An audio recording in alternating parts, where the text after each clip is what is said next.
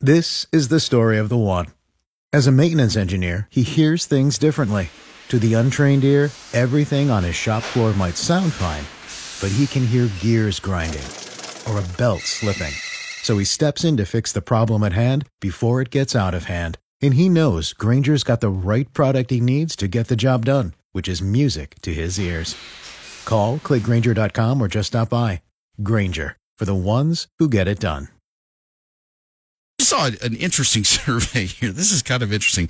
What animal could you beat in a fight? All right, unarmed. All right, so it's just you, bare hand fight against an animal.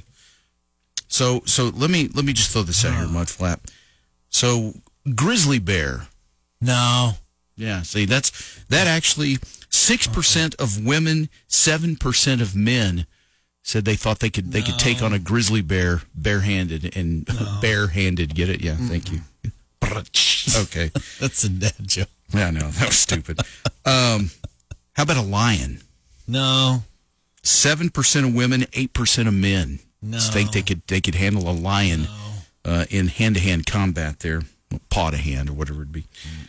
Or an elephant, also low percentage. Nobody would really. It's like same thing. 8 or 9%. Yeah, elephants are mean. Gorillas, crocodiles. 10% of guys think they could take on a crocodile in a fight. I mean, if you were fighting for your life, you do what you had to do, and like maybe you could. Your adrenaline, you just get all crazy. I'd just be poking its eyes out. But when it comes to the animals that would be like comfortable. When I say comfortable, relatively speaking, compared to fighting a grizzly bear, a goose would be one that guys. Have you ever fought a goose? No, I haven't really been in a situation. Are they really? Yes. Okay. It's hard. I'm telling you, When's the last time you got in a fight with a goose? It was in California. Seriously? You fought a goose? Yeah, and you don't win, and you just barely can run. I know I'm going to regret this.